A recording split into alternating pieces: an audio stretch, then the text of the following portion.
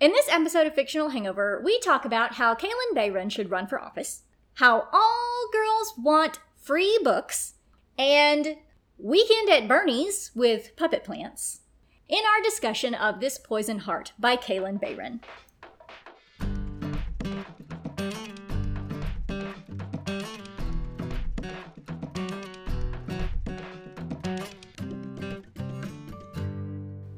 Everybody, welcome to Fictional Hangover, a podcast about young adult and new adult books, series, authors, and voice actors that is full of spoilers and echoes. It is echoey, but I don't care. I'm Amanda. I'm Constance. And I'm Claire. Today we're going to discuss This Poison Heart by Kalynn Bayron. Standard disclaimer. If you haven't read this book, please remember that Fictional Hangover is all about spoilers. If you haven't read or listened and don't want to be spoiled, stop listening to us and go fuck. Stop listening to us and go read or listen to the book. Then come back. Or go fuck. You can do that too if you want to. If you haven't done this but want to pretend that you have, or if you don't care about spoilers, or if you just like the show so much that you don't care about any of that, then listen up. Consent and legal. Thank you. Right. Can we just get straight into background information? Because I think this is going to be one. Yeah. You can't get all three of us together and it be a normal episode. It's not a thing. Even one of us being by ourselves is not a normal episode, so, you know. What is a normal episode? There That's are a good any. question. There are not normal episodes. Those don't exist. If they did exist, it would be really sad. Womp womp. So I was really excited when I found this background information because everyone should know how I feel about something mentioned in the background information. So anyway, from publishersweekly.com, there's a Q&A with Kalynn Bayron by Idris Gray from April of 2021. And she was asked what inspired the premise of This Poison Heart. And her response is a lot of things. I was obsessed with musicals as a kid, including Little Shop of Horrors. Me too. Yes. Of course, I have a love for fairy tales and children's literature from when I was young, so I also loved The Secret Garden. I thought it would be great to have my own little garden somewhere, but being the type of reader that I am, I thought, what if the plants were deadly, or some other twist? So there's that. Yep. That sounds like you, Amanda. Did you secretly write this book? I wish I did. I wish I could take credit for this book. It's awesome. That it is. I was so excited for this book. I'm glad that Superfan Constance suggested it. It was so good. I couldn't put it down. Cinderella is Dead, episode 129, for those interested, was absolutely fantastic. And I still go in my salad crisper and giggle. So yeah, I was excited for this one. I'm sad that there were no salad crispers involved. Well, to be fair, I mean, there was a lot. You could easily link it, the amount of foliage. That's true. That is true. It's not a salad crisper this time. Not with the apothecary. It's your herb and spice cupboard or drawer or wherever you store them. And I have so many. So many. Yeah, you're right. We'll just be in the pantry this time. Yes. Exactly. The dehydrator. Between the oregano Yes. and the paprika. We're in the dehydrator. Yeah. It's really great. It's Sorted. really great. Sorted. Fantastic. Should we get into it?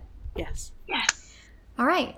We start the story at a flower shop run by Briseis's moms, Thandi and Mo. After an elderly customer is sad by them being out of white roses, Briseis runs to the back to do something about it. Here we discover that she has magical powers over plants. Not only is she able to grow 6 roses from the remains of a dead rose, but all the plants nearby flourish and try to be near her. Dizzy from the use of her power, she returns to the customer and makes his day. Her mom is not so happy with the events. She knows how dangerous it is for Bree to use her powers and doesn't want her to push herself.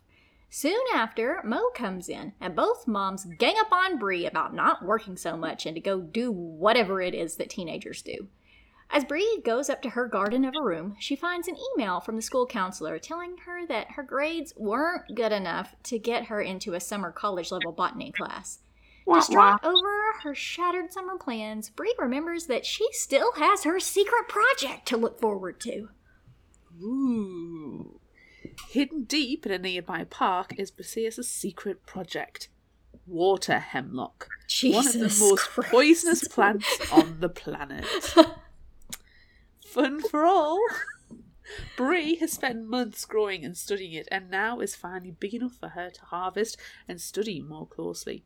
While dissecting the most poisonous part of the plant, Mo surprises her, making her slice her thumb with the poison-soaked scalpel. Jeez. Bree is completely freaked out and scared because the water hemlock poison will kill her in a matter of minutes. Fun times.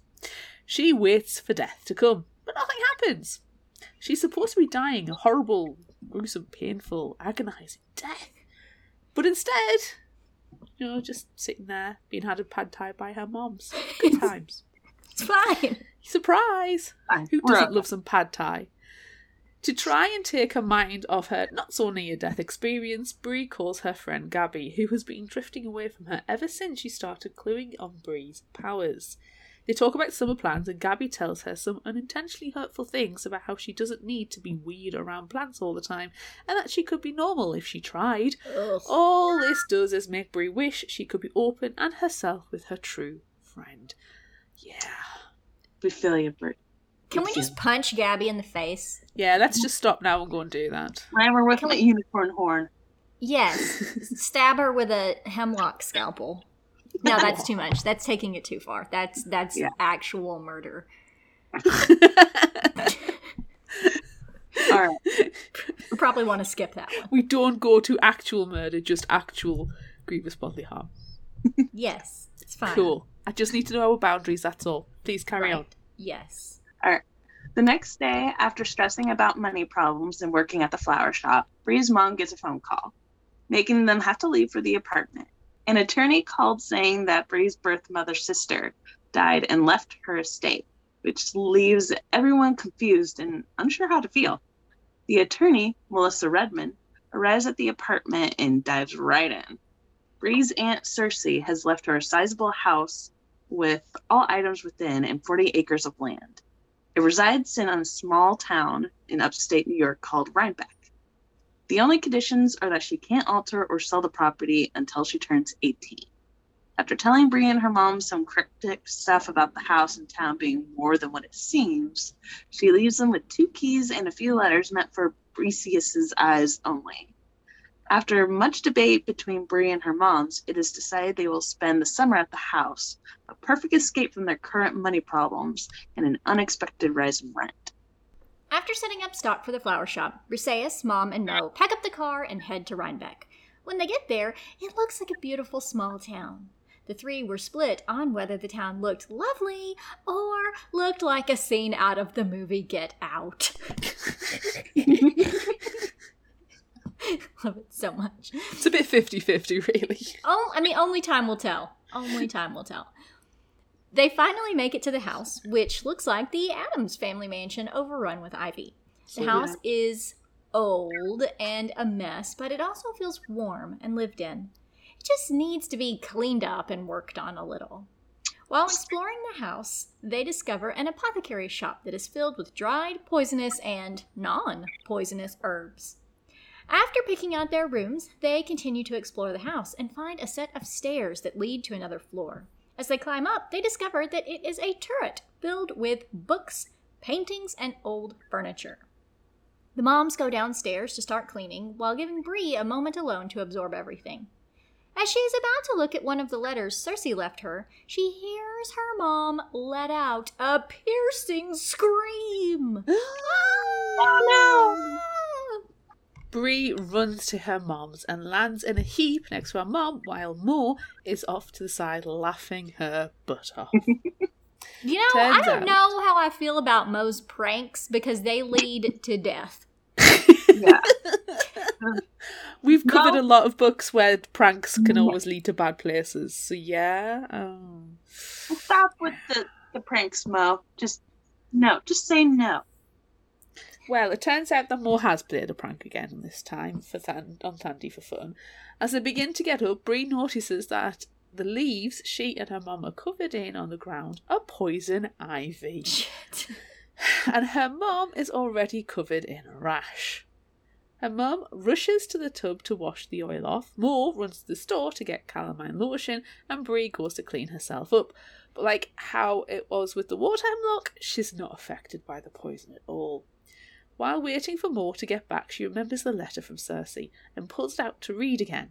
The letter goes on about regrets over their situation and how her sister wanted to keep Bree safe, but that thanks to their gifts, inverted commas, they can't escape their fate. That's a bit ominous, isn't it?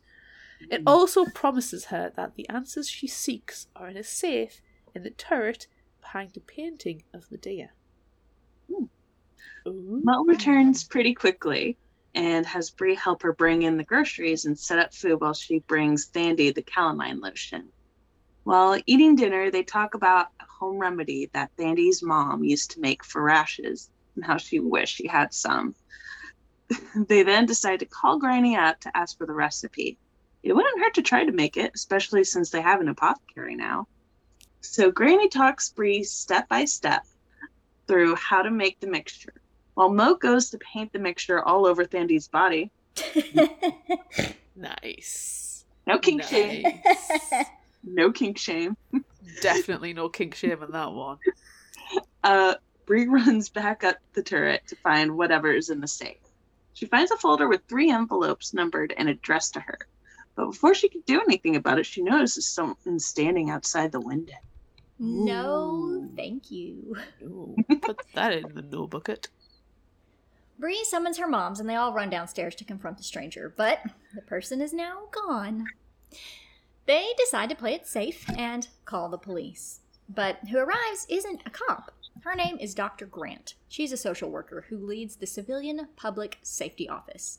She explains how the town has recently started defunding the police, how the officers haven't been doing a great job for the community, so they have taken the funding for other programs, and the Public Safety Office is a buffer between the police and the community for everyone's safety. They explain, Good job, yeah, really, way to go. They explain to her their situation, and Dr. Grant sends out a squad to do a quick sweep of the immediate property. After finding no one, Dr. Grant assures them that she'll make sure that their house is added to the patrol route, and they'll keep an eye out for them. Thandie and Mo appreciate it, and Bree asks if she knows anything about the family that lived in the house before them. Sadly, she gets little to no information beyond what she already knows. The next day they get back to cleaning the house and Bree discovers a giant leather-bound book called Venenium Hortus, or Poison Garden in English. A hand-drawn and written encyclopedia on poisonous plants made by Bree's birth family. They go through the book until they find the chapter on the Absurdus heart and discover that it was added in by Bree's birth mother, indicated by her signature in the bottom corner of the page. And, like the amazing parents they are, they tell Bree if any of this stuff gets too hard on her, that they'll leave and go back to the city. That they refuse to stay if it hurts her. Yay! Bree lets them know that she's really fine with everything, and later on, after her moms leave the room, she opens the first of the 3 letters from the safe. The letter has a key, a hand-drawn map, and a note that tells her to follow the map and to open the second letter when she reaches the gate. After letting Mom know that she was going to explore outside, she goes off to follow the map.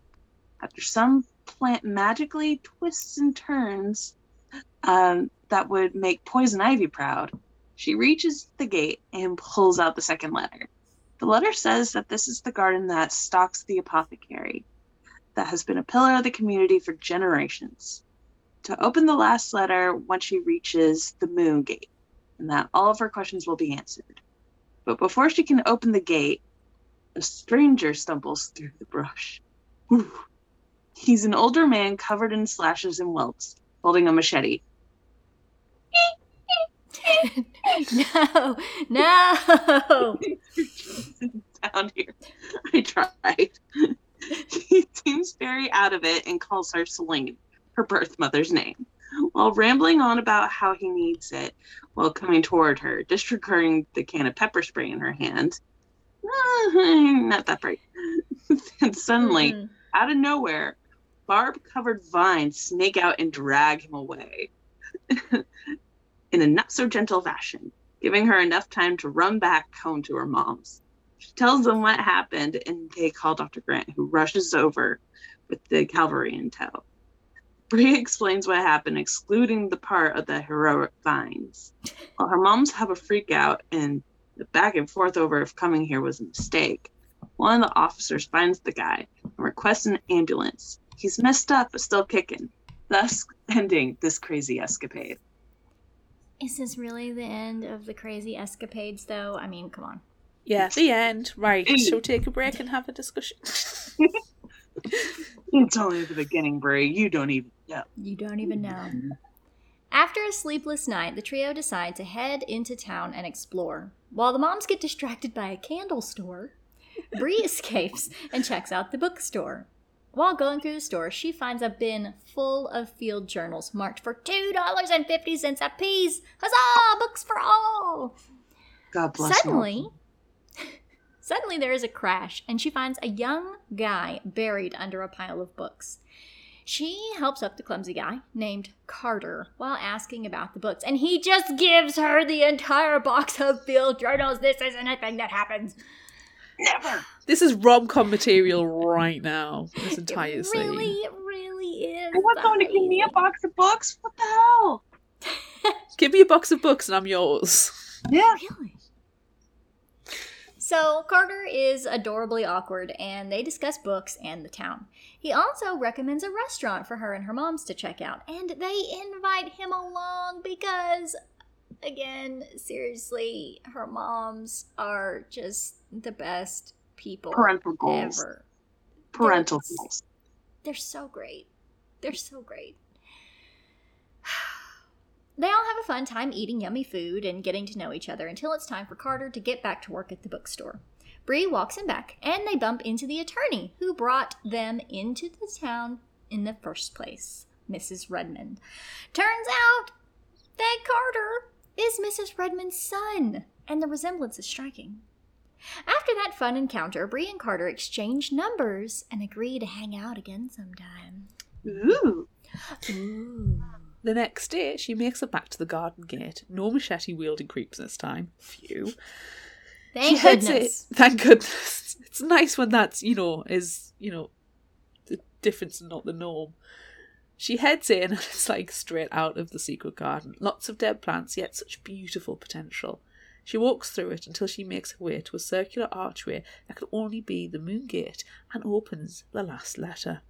It explains how this gate leads to the poison garden and how a normal person can't even walk in and survive. But thank goodness Bree isn't normal and needs no sort of protection.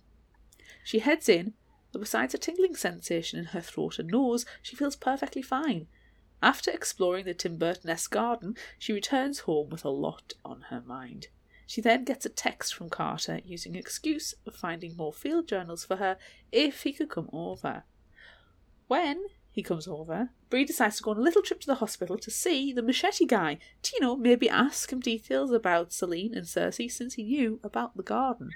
It's not normal. You just don't go to the hospital to see the machete guy. Yeah, never, ever go to the hospital to see a machete guy.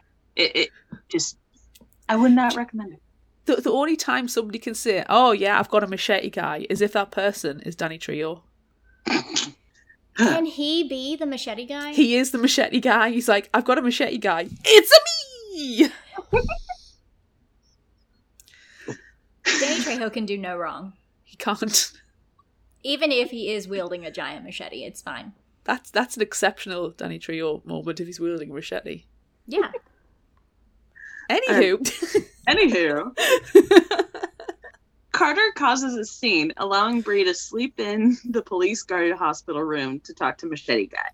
He explains how he has diabetes and was in search of an herb Celine and Cersei, Bree's bio mom and aunt, grew to help with it. But that Cersei closed the apothecary 10 years ago, and he was just getting desperate. Bree agrees to get him the herbs if he promises to not come by the property ever again. He agrees, and Bree leaves. Hey, that rhymes. He agrees and Bree leaves. When Carter and Bree get back to the house, he invites her out for breakfast the next day. Although Mo jumps in and invites Carter to home-cooked breakfast there. God bless Mo. in her eavesdropping ways. Oh, Mo.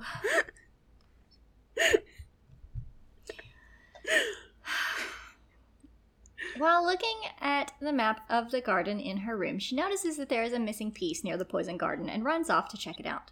The vines pick her up and take her to the back wall, revealing a door with a crest showing 3 faces of a woman and a keyhole. Not having the key, Bree returns home for the night.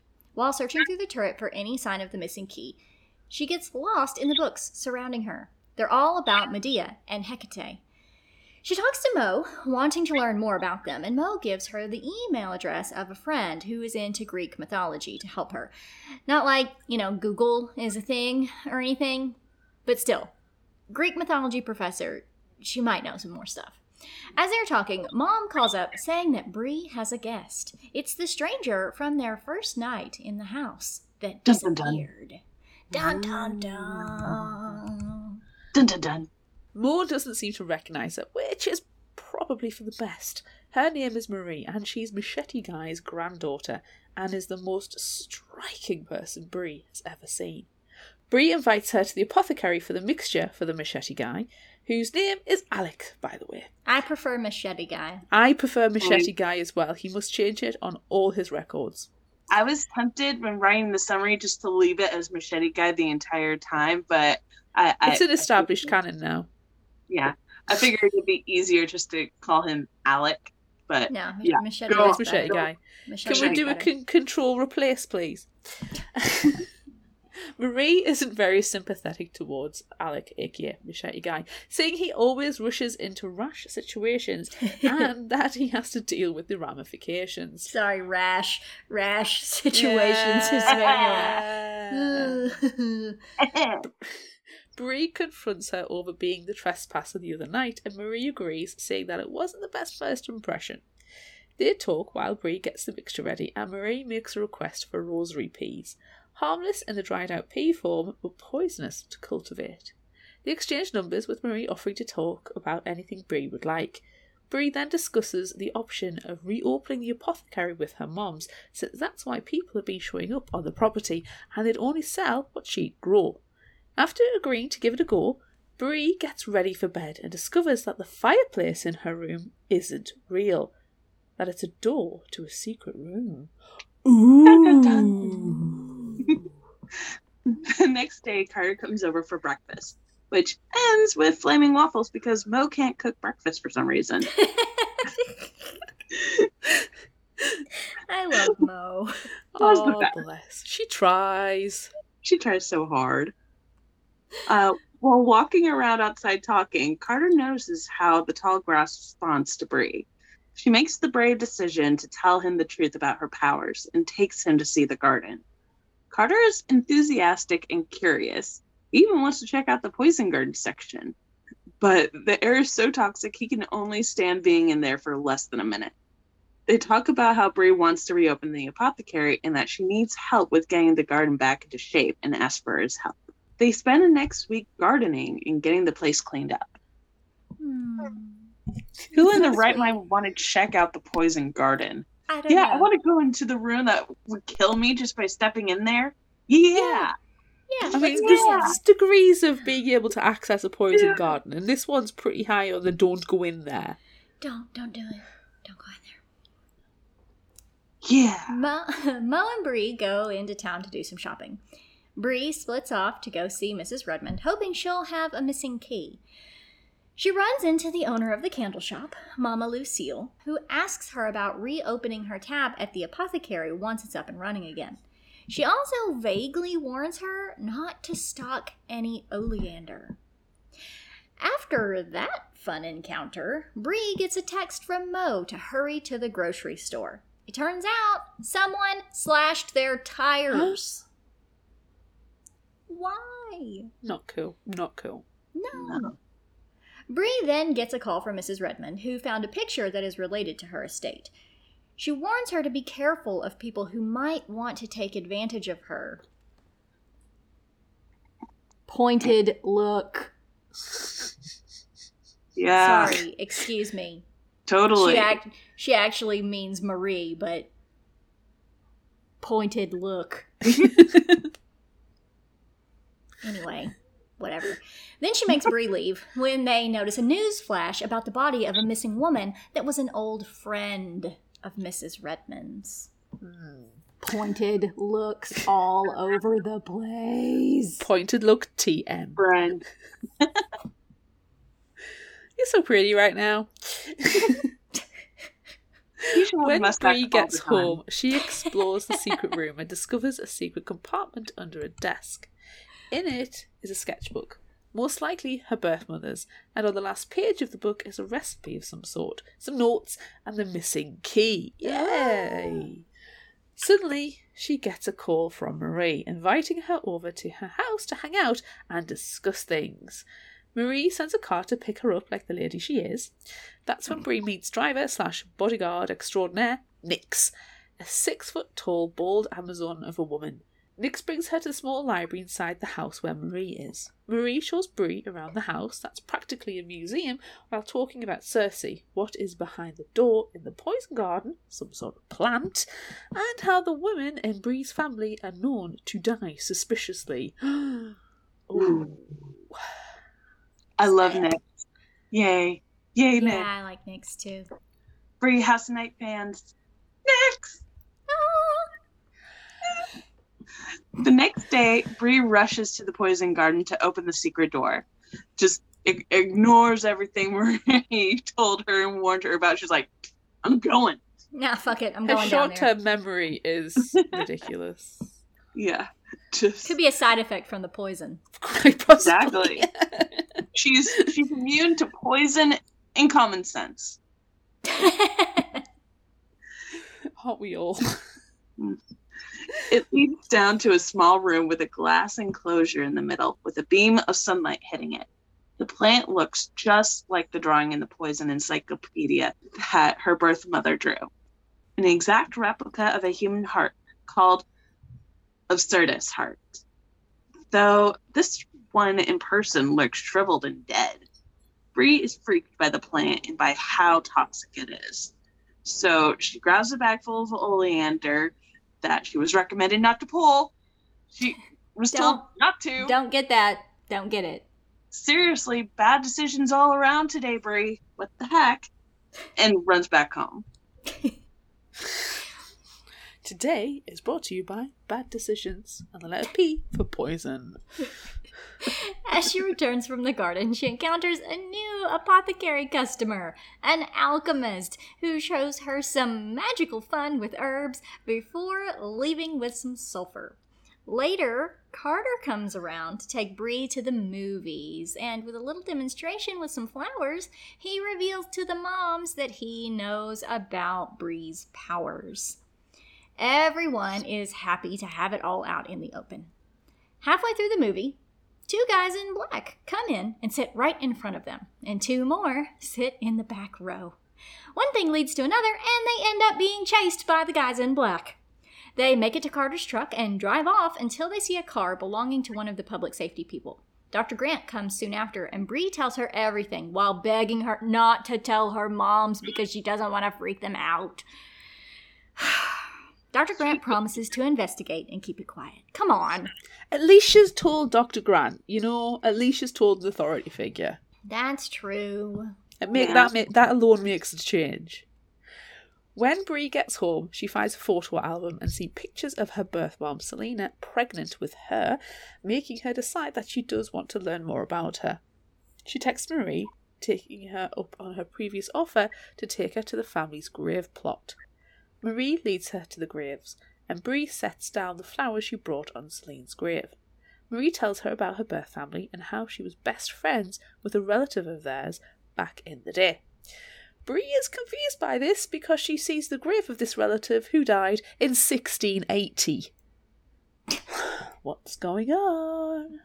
But before Marie can explain, they are attacked by the same guys from the movie theatre. They want Bree and threaten to kill Marie if she gets in their way, which just makes her laugh. While Marie is fighting the guys, handling them like ragdolls, these poisonous vines straight out of Jumanji wrap around Bree and shoot poisonous darts at whoever comes near her. Yeah. Lots of movie references this book. Lots of movie references. I did not help the situation. Nope. Not at all. Nope. They make it to the car, and while driving off, Marie starts explaining everything to her, with Nix up front adding colorful commentary. Loved it. Nix, you awesome. Never stop being you. The men want Bree for the Absurdus heart. Back in the day, Bree's relative used it to heal her, and the protection of the heart has been passed down through her family for generations. The heart can prevent any impending death and grant immortality. Bree is honestly freaked out by all this, mostly that the girl she likes is over 300 years old and could easily kill her. She's Robin from the grave here, isn't she? It's like, hey Marie, grave robber.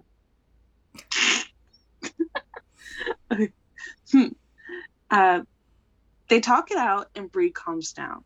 And they agree that Bree will go to the coroner to discuss what happened to her birth mom and aunt, while Marie will talk to Dr. Grant about the men that attacked them. Who are now dead. Yes. P.S. Womp womp. Oh well. Too bad, so sad.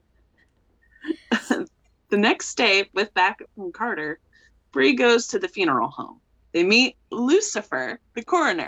I love that his name is Lucifer. Nice. I love it. This town's characters are great. I love it. Who is not a fan of Marie, but aside from his lovely attitude, he helps them with what information he can give. He goes into detail about how her family members died, mostly homicide and accidents. That Selene was shot and killed in the woods, and the murder is still unsolved, and how Cersei has just been missing the entire time. She's not dead that anyone knows of. She's just gone. She's just been declared dead. Ooh, legalities. Yeah.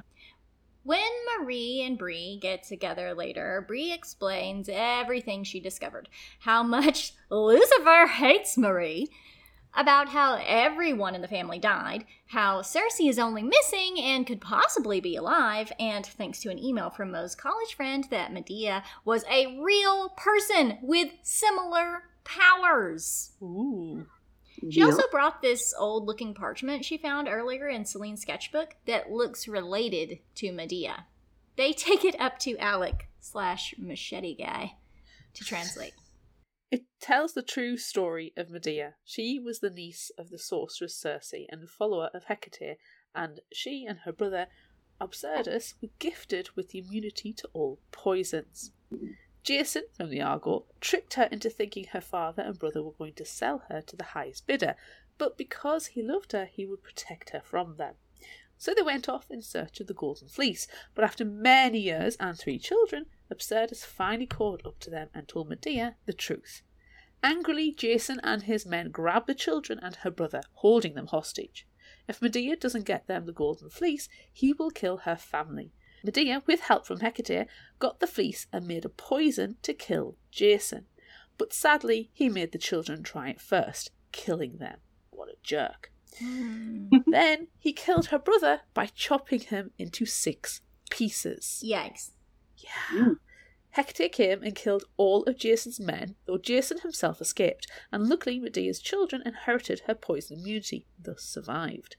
They spent the rest of their days in Circe's island, where they buried the pieces of Medea's brother from which weird plants sprouted and were fed with their blood and moonlight. That's not normal. No! After hearing the story, Bree decides she wants to show Marie and Carter the heart, to have no secrets, and to have help on figuring out what to do about it. They fight about it, but eventually Marie agrees to see whatever Bree wants to show her. You know, the heart. Mm-hmm. Yeah. Mm-hmm. Mm-hmm. Yeah. That's what you mean, Marie. Mm-hmm. Yeah. You totally want to see the heart, not the. Mm-hmm. Mm-hmm. Are you literally spelling out boobies? It feels like you're literally saying Marie wants to see her boobies. I'm pretty sure that's what's actually happening right now. Yeah. Most likely. Mm-hmm. Okay. Moving on. Yep. Carter joins up with Bree and Marie at the house. Bree leads them to the turret to show them the picture of the heart in the poison encyclopedia. She explains how she now knows how to cultivate the heart, thanks to the story she and Marie heard, and goes on about her revelation on how she believes she's related to Medea. They make it to the garden in the heart's room. Special thanks to Marie for carrying Carter like a baby using super speed to avoid the poisonous air in the garden.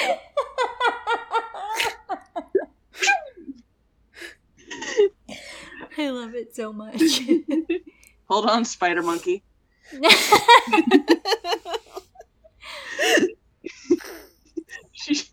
She shows them the heart and then feeds it a drop of her blood. It moves, freaking Carter out, who then books it like a white cat. Bree goes after him to protect him from the other poisonous plants, but twists her ankle in the process. Marie does her Edward Cullen move to get Carter out of the poisonous garden.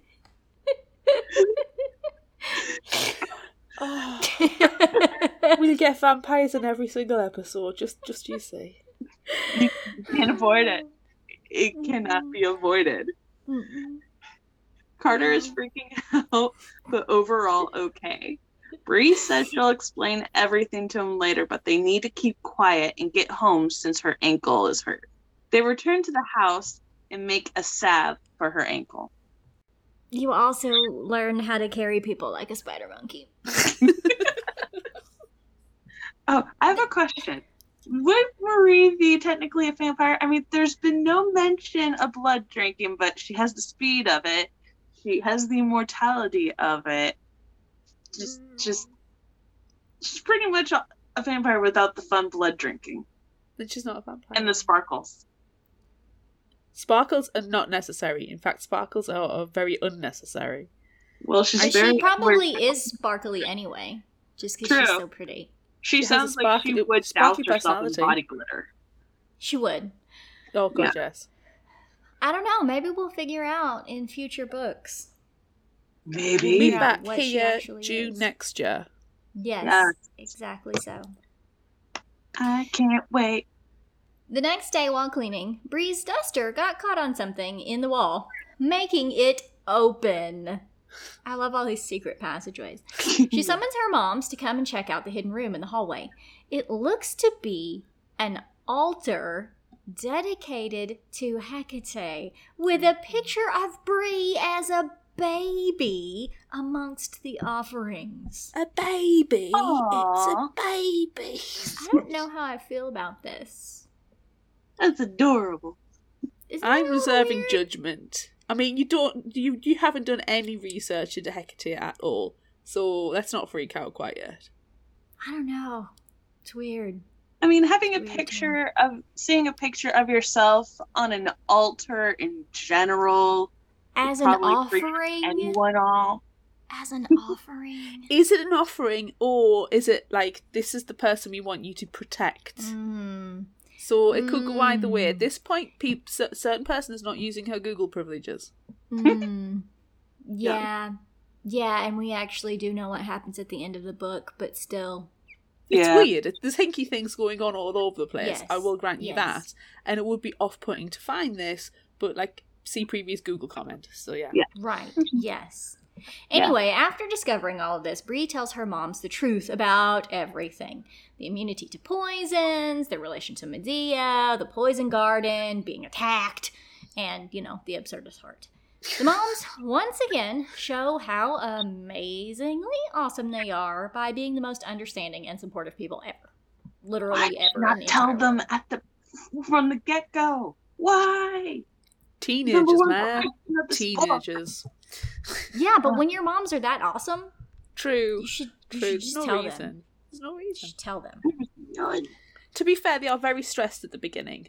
Financial That's true. stresses and the stress of the move, and they are basically in the whitest community there ever was white. So yeah, they've got other I'll things give on her their a mind. pass.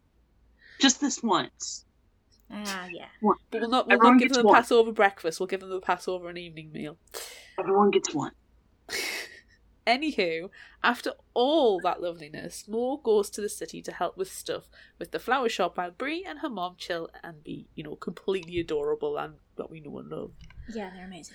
But then stupid Carter comes in, bursting the bubble, looking all upset, needing to talk to Bree alone. Oh, man. He's telling her that they have to leave right now. Like, dude, why? Context is key. Finish your sentences, Carter. Or just, use a sentence. It's just, get out. You've got to get out now. It's like, come on.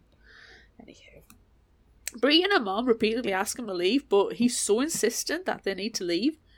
It's crazy. Dr. Grant comes by during all of this and scares Carter off. That's hinky.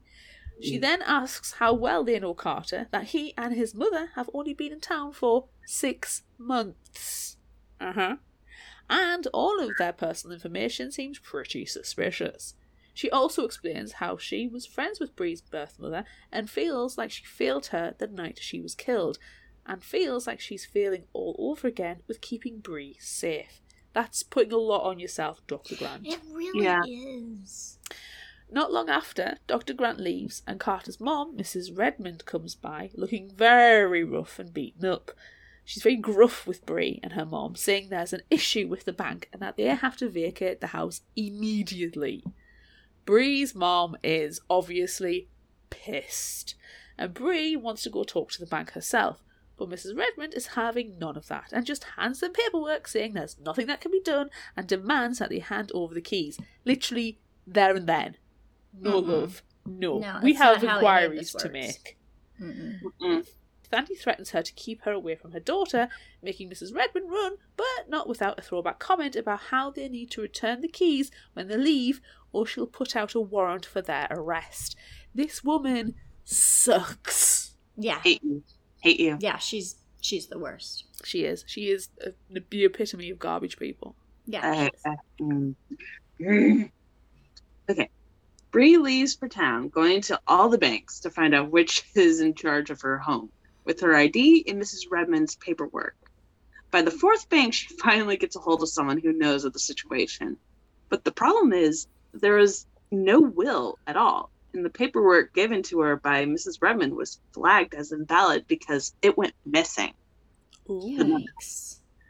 Apparently, they were just going to auction the house off until a woman from the adoption agency came to them with information about Bree being the last living relative.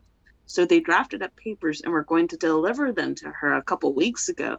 But the woman in charge of the case went missing and very recently was found murdered. Yikes. Pointed look.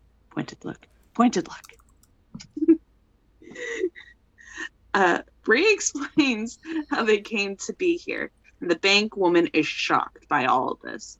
She says they need to fill out the updated paperwork with her guardian present, and that the eviction notice is fake, and that they need to call the police ASAP. Bree tries to get a hold of her mom, but gets no answer. Yikes. Not good. Yikes. All of the yikes. Awooga, the bombs are blaring. After getting a sinking feeling, Bree decides to go back to the house and bring her mom to the bank. On her way there, she gets a phone call from Mo and fills her in on how everything was orchestrated by Mrs. Redmond just to get the absurdist heart. When Bree gets to the house, she can't find her mom, but finds a note that tells her to look outside the window. No. You. Outside, Mrs. Redmond, the drama queen that she is, has a knife to Bree's mom's throat. God damn it. She demands that Bree take them to the heart now, and that if she tries anything, then she'll slit her mom's throat. They get to the poison garden, and Bree tells Mrs. Crazy Pants that she can't go into the room because it's dangerous. Mrs. Redmond tells her that she's not the only one related to greatness, that she is the descendant of Jason himself, and that she is the one that deserves the heart. She wants it. She'll kill for it. She already has, and heavily implies that she killed her birth mother and the woman from the bank. She needs the heart to become immortal, to find the gods that still walk amongst us. They go into the room, and Mrs. Redmond slices open her hand to feed the heart more blood that it needs. Yikes. Yikes. All of the yikes. Ugh. The three head back to the house with the heart and into the apothecary. With Mom tied up, Mrs. Redmond summons Carter and has him hold the knife to Bree's mom's throat, while she forces Bree to make an elixir with the heart. The living elixir.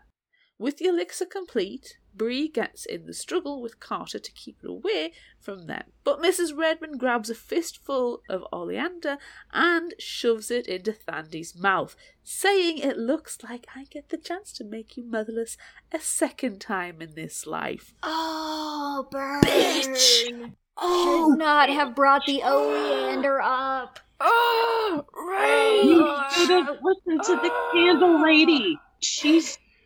God dang it. That's when Mo kicks through the door and makes it over to them, but she's too late.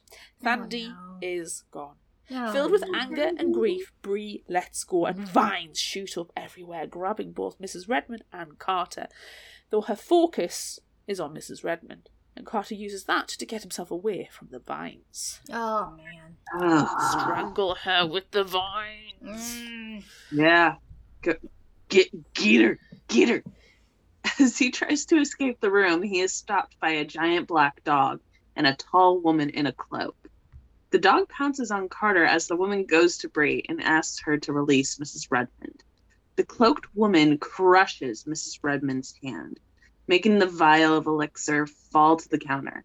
The cloaked woman then asks Katerina Valak, a.k.a. Mrs. Redmond, a.k.a. Crazy Pants, how she found the Keepers of the Heart.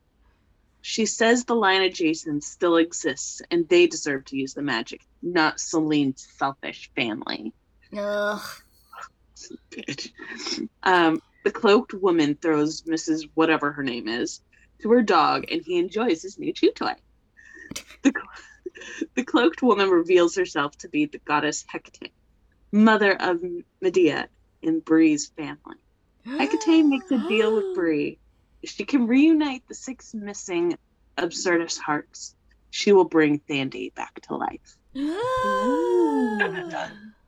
I love a loophole. Yay!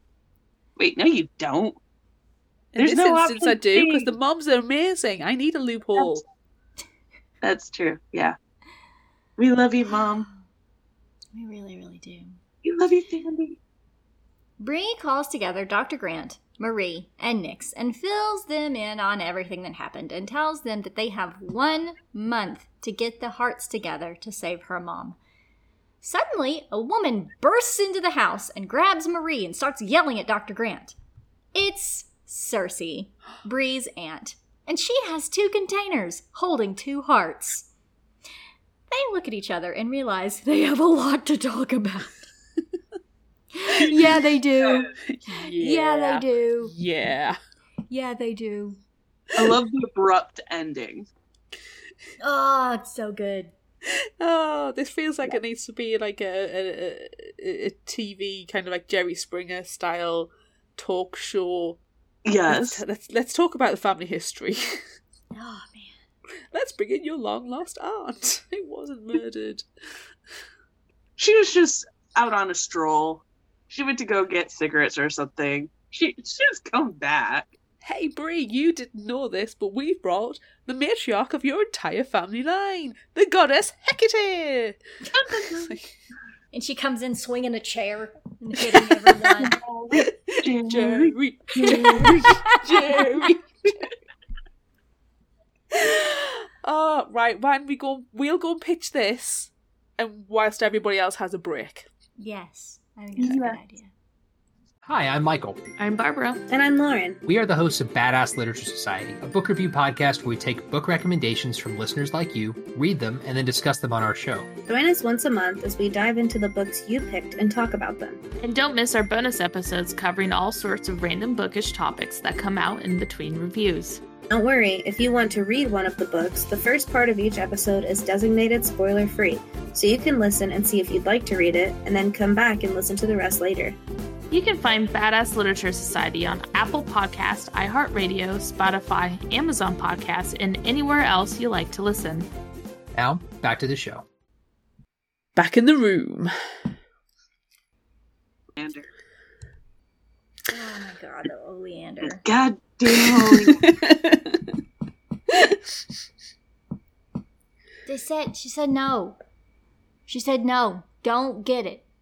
Like, girl. Don't have oleander. And she's like, oh, somebody said something about oleander. I better grab a great big handful of it and keep it right here and poison my mother with it. It's like, listen, if somebody's going to tell you about something, listen to advice about poison. Maybe she's like, I don't need to worry about poison. It's fine. Yeah, but you live with two people who are not immune. It's a shame. It's a shame. I love all the poison, though. Yes. Especially the very, very beginning. And she's like, well, shit. Goodbye, cruel world. Get me some pad She's thai. like counting down. She's like, well, this should kill me in approximately 15 minutes. Let's just count it down. And then she's like, oh, maybe I'm fine. Maybe I'm fine. Maybe I should just go and have some pad thai. Maybe some pad thai will just set me up. Yeah. I know pad thai sets me up. Shrug. Shrug. Oh, dear me. Right. Standout moments. That's one. Poison. That's one for me. Poison. All the time. All moms, all the time. That's two. Yes. Nyx, the giant Amazonian woman who, I don't know, did anybody else get Okoye vibes from Black Panther? Yeah. Yes. That's who I Thank you. visualized. Yeah. I visualized as Nyx. Yes. Especially when she folded up the guys like pretzels. Yeah. And it wasn't even like any effort, it was just with a look. I'm just going to fold you up. Yes. What can we create today? And all her quippiness. I wanted so badly to put him in the summary, but just her with Marie, her quippiness with Marie, it's just I loved it. It was dry wit and sarcasm, Yeah. which feeds my soul. It feeds mine too, and I'm just like, I love it. The moms, so much wit and sarcasm and just loveliness. Love it. Nyx, dry wit and sarcasm. Just like, there's so much goodness, I can't fit it all. See, that's one of the things I really enjoyed about the book, the fact that there was actual communication. Because we know one of the pet hates we have on Fictional Hangover is when people don't communicate. And Bree just wants to be open with her friends and say, this is what I can do, please accept me. You know, she wants to communicate that. She communicates with her parents, but granted, she doesn't want to worry them about the assault. But there's a lot of things going on in their lives which I can understand why she might want to go, right, at the moment, can we just not tell them and keep them, not, you know, lying to them, but just like they don't need to know right now because they've got so many other worries on their plate. Putting this on there is going to potentially break them. So let's back off. So it was more of a caretaking than a holding out. Yeah. But then when she does have problems, you know, she does want to talk to them and they do want to talk to each other, and there's just this lovely communication that happens, and Marie's like, yeah, ask me a question and I'll answer it. And it's like, she does, you know? It takes far too long to find out that she's 300 years old, because I think as a reader we figured that one out quite quickly. Yeah. But it takes Bree a little while before she gets there. So there's this lovely communication threaded throughout, and it's just so refreshing. Yes. I like that Marie wasn't at all shy about saying, oh yeah, I was best friends with, you know, your relative. And, like, she doesn't not mention it.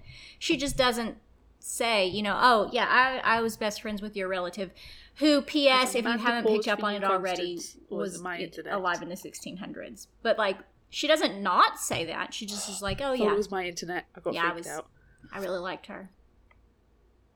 But it's very obvious that, you know, that relative was alive hundreds of years ago. Oh, yeah. Yeah.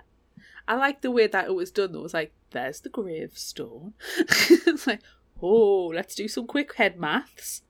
And then realise what's gone on. And then the bad guys attack, and then, everybody's kicking ass. Yeah. I think there's a website. Yeah, it's just... I think there's like a Henchmen's R Us kind of website. See, Mrs. Redmond must obviously use Google, and Google's where can I get effective henchmen? I mean, they're not effective henchmen, let's face it, they're pretty rubbish. But yeah. I don't know. I don't get how she can afford this shit. I mean, again, they must come from a very wealthy family because Carter is just giving books away, and it's... And is it even their bookshop? Is it even their books that he's giving away? Because they've only been there for 6 months. Carter's giving books away because he needs to give the books away to ingratiate himself with Bree.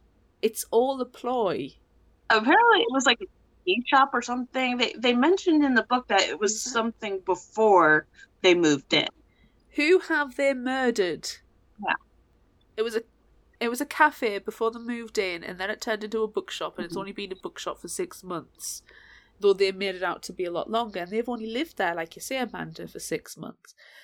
I would question what's happened to the previous owner and whether or not they are actually, retired in Florida, or if they're retired 6 feet under. Yeah. Knowing Mrs. Crazy Pants, it's the latter. Yeah. But, I mean, from the outset, did you guys not think that Carter was completely hinky? Like, there was something weird about him. I mean, free books aside, they were in the, the $2.50 basket. So they might just be like, please just take it off our hands. But, you would sell them for $1, not like for free. So, I don't know. He seemed too desperate. I just kind of thought he was pathetic. Really desperate. And there was just something a bit odd about him. I was like, I'm not keen on Carter. He seemed a little too enthusiastic. Yeah. Like, when she took him to the garden, like, he was just very gun-ho, which I'm just like, I'd expect a little hesitation. I mean, he's just a regular human guy. Just found out this girl he's been, like, really, like, trying to hang out with and stuff has powers. And he's not weirded out at all by it. She wants to take him to her garden and poison garden. And just, like, I would be like, don't kill me. Don't bury me in your poison garden, please. But no, he's just like, yeah, let's go. I want to see it. I want to go in that poison garden. Yeah, take me in there. I just thought he was pathetic. I thought he was pathetic, and he wanted a friend. Yeah. And then even at the end, like, it was like he didn't want to hurt her. He didn't want any of this bad stuff to happen. So I think he's gonna be redeemed in the end. I think you're right. I think you're right. He did want a friend. He was desperate. It was like, I mean, what do you do in those situations where your mom is an absolute dipshit? A horrible, hurtful person treats you like crap. He's being abused. I mean, he might not be beaten, but he's certainly been psychologically abused by his mother. And forced into these violent, horrible situations. What do you do? How do you survive that? He's, 16? Can he break away from that? It's difficult. And he sees this ideal situation with Bree and her moms, and he must be so envious of that. That is like, she has the best parents. Just the best. I feel like Carter, he was in with his mom at the beginning, but then, like, he meets Bree and he meets her moms, and it's like, oh, this is what a family's supposed to be like. So, like, he's still kind of going along with his mom, but he would really rather be a good guy. I agree. I think you're right. The only thing, my only hesitancy to fully be on board with that, like 100, I'm like 98%, is at the end, he does hold the knife to her mom's throat, and it's not like a weak hold, it is a hold with intent. Like, if she sneezed, dead. So I think there's still, but then it could be the oppressive nature of his mom forcing that. It is reluctant, but he's still quite forcefully keeping Bree's mom captive. So he's 98% there, really. Yeah, but... And he scarpers quite quickly away from his mom. He doesn't want to be associated with he went there first and was like, I don't have time to tell you to go, but you need to go. You need to get out of here. You need to leave. Yeah. So I really think that he's going to be a good guy at the end. I think he's gonna have a redemption. I'm troubled by that necessarily, but I think, you know how I like people not necessarily to be redeemed? Yeah. But I think actually, given who his parent is, I don't mind so much. Yeah. I don't mind him breaking away from that and turning his life around. He's only 16. It's not like he's 60 and been, doing the genocide and stuff. Yeah. I think it's safe to say we all hate Mrs. Redmond. Well, yeah. Yeah. Ovs. Yeah. Ovs. Yeah. Yeah. She's the worst. Hands down. Garbage person. Has a killing problem. Yeah, she's awful. And yeah. Do you know, there was, I loved every single thing about this book. Every single thing about it. But there is one tiny problem that I did have with it. Ooh, what? They have their flower shop set up in New York. And they get their, little neighborhood friend. Yeah, I'm going to come back a few times every week. But does that actually happen? Once or twice, I feel like. But I thought that Mo was supposed to go back, often. But I feel like it only happened, once. Yeah. But in defense of that, we're mostly following Bree. And we don't really see what really the moms do while Bree is having her gardening montage and whatnot. That is true, No. I guess. I think you've got a point there, Amanda, because they make a very big deal about saying she is going to New York, and there's never any reference to going to New York and not being there. Every time she's picked up the phone or something's happened, both moms have been in the town or in the house. Yeah. So there's, I think, but to be fair, there might have just been, first couple of weeks we'll let you. You know what? If I'm leaving my business to a little person that part-time works part-time and gets paid in bagels in New York, and gets paid in bagels, I'm going to be checking on them constantly. I'm going to be after 2 days going down, they could be on the phone to them quite regularly, but there's only one actual physical visit. But yeah, I think you're onto something there. Or maybe they just don't care. They're like, they arrive and they're like, yeah, we don't need that flower shop anymore. We got this huge mansion and it's full of poisons and there's an apothecary and these random people keep showing up with $100 bills. We've got an apothecary. We don't need it anymore. Has no overhead apart from some paper bags. Yeah, we don't need it anymore. Don't worry about it. It's fine. It's fine. How many $100 do you have in your wallet? Yeah, 6. I'll take all of that. Yeah, thanks. Yeah. No, I get that. But that's literally the only issue I had with this entire book. And this book was kind of long and really great. And if that's the only even halfway issue that I have, that says great things about it. My issue, if we're going to do issues, my one and sole issue is, at the very end, Bree takes friggin' forever trying to find the bank that's, holds the lease to the property. Surely that would have been named on the paperwork somewhere. So she could, okay, there's this tiny little town has about 6 million banks, which I get.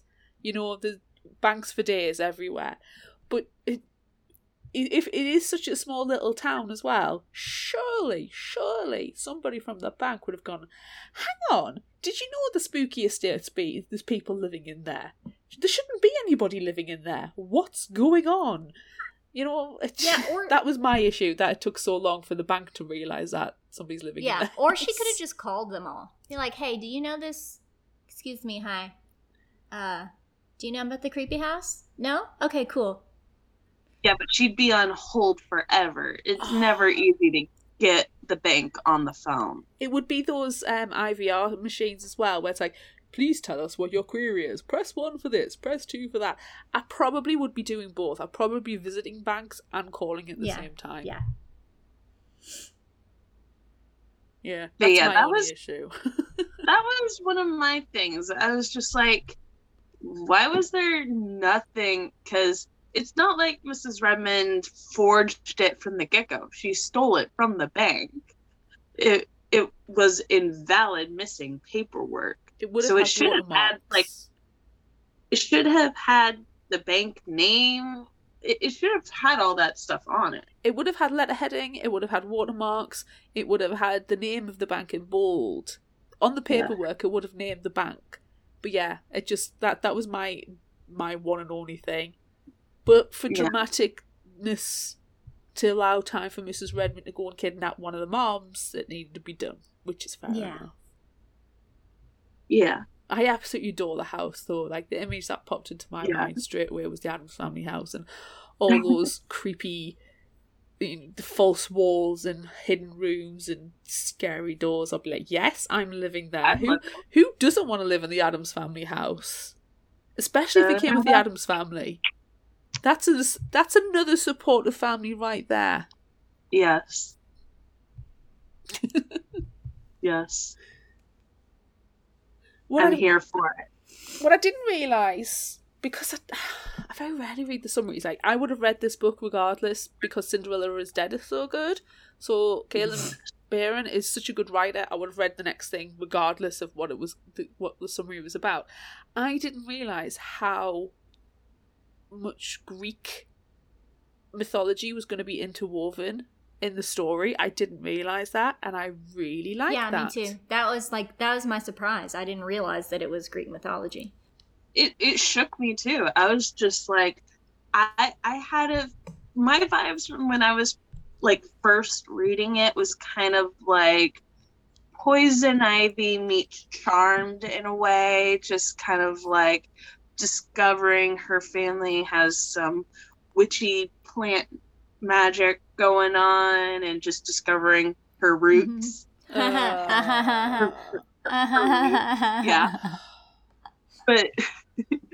But then they just throw in this whole Greek mythology stuff into it, and I'm just like, oh, okay. All right, I'm down. Let's see where this goes. It was really neatly done as well. Very smart. She's obviously thought about it a lot to make it work in the way it has, and I really appreciate that. It's not just, I want to use Greek mythology, throw it in. She's really, really thought about the history behind it, and I really, really like that. I really liked how many like contemporary references were thrown in. I liked all of the movie stuff that was thrown in, and I really, really liked how funny the moms were, especially after after Mo burns the waffles, and she's like, "Oh yeah, my breakfast is lit because I lit the kitchen on fire." Yeah. It's like wah, wah. Or how when Bree and Carter go off to the movies and she comes home and they're in bed, Thandie is painted with more of the salve and they're playing Uno, and there's just like, you guys playing your kinky Uno, and I just like, yes. Yep. Yes. Yeah. Aww. They're the sweetest. We need to find all of the Absurdist heart. We need to rescue Mom. We do. We need to make sure that they live happily ever after. We do. Can I say I have a little prediction of that Hecate made the same deal with Cersei to bring back. That's why she left right after Selene died to go get the hearts. Obviously did not get a timetable like Bree did, but I think that might become a conflict between Bree and Cersei about who's going to bring back. They may think that bringing the hearts together will only bring one person back, so it might be a thing between birth mom Selene or just pure amazingness Thandie. It might become a conflict. Yeah, and who's to say it's Cersei that Selene wants to bring back, or the other way around? Who's to say it's Selene that Cersei wants to bring back? Yeah. The other question is who wouldn't want to bring their sister back? Well, I mean, it's been 10 years. You move on. Also, but who says Cersei's going to let them stay in the house? It's her house. It's her house. She doesn't have to let them. I mean, to be fair, though, there's some legalities involved because she's been declared legally dead. So that needs to be sorted out before she can that'll take at least a reclaim the year house. of paperwork. oh, at least, and then it'll be in triplicate and it'll be lost because it can only be processed in person and not virtually. Yeah. The other question I have, I'm posing to the group, they need to bring together all 6 of these Absurdist hearts. Yeah, Marie's got one. Marie's got one. They already have one that the elixir was done, so that's 2, and then Cersei has brings another 2. So there's 2 there's 2 more. to find. But how do you get it out of Marie? Do you need to extract it from Marie, or does Marie count? I think that Marie will count. Yeah. Do they have to plant her and then, Maybe. she'll sprout? Maybe. Or they can just, bleed her out, but she's immortal, so she'll just come back. Maybe they have to cut off her hand and plant her hand. And Nyx just holds her there, but doesn't have to raise her arms because she's so tall. Just holds her there. Yeah. Maybe that's what happens. Nice. Who knows? Only Caitlin We'll find out David next knows. year. We'll find out June next year when This Wicked Fate is released. Yeah, we need to know. Read it now. We need to force the author to join us too. Yes. It might have been tentatively penciled in for August already on our ideas list. Yeah, it probably is. What I love is how Cinderella is Dead. Solid book. Loved it. In her second book, solid book. Nowhere near related. I mean, great person of color characters. Great. It was hard to touch on it in the summary, but all of them are persons of color. And they are beautiful. They're gorgeous. I love it. Yeah. And they're amazing. My favorite part great. about that is that, yes, it's very obvious if you're reading the book that they're all beautiful black women, but they're just people. They're just people at the same time, and I love that. Yeah, I agree. I really agree. I also like the... No, I was just going to say, I also like how much time in the beginning Bree spends, doing her hair. And she's so excited when she gets her own bathroom. And she's like, yay, I'm so excited. I don't have to deal with my mom accidentally eating ice cream, even though she's lactose intolerant, and having to come in and use the bathroom while I'm fixing my hair. I love it. Oh my God. I love it so much.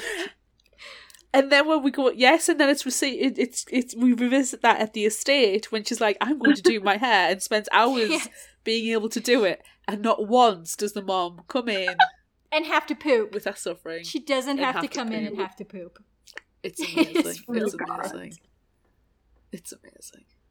I also love the LGBTQ relationships in it. Yes, and how it's not a thing. They just are, and it's so wonderful. People are just people. I love it. They're not just waving it in your face here you go. It just is. Yeah, and it's beautiful. Perfect. And it's just so good. It's how it should be. Yes. It's exactly how it should be. People are just people, and you judge them by their character, and that's it.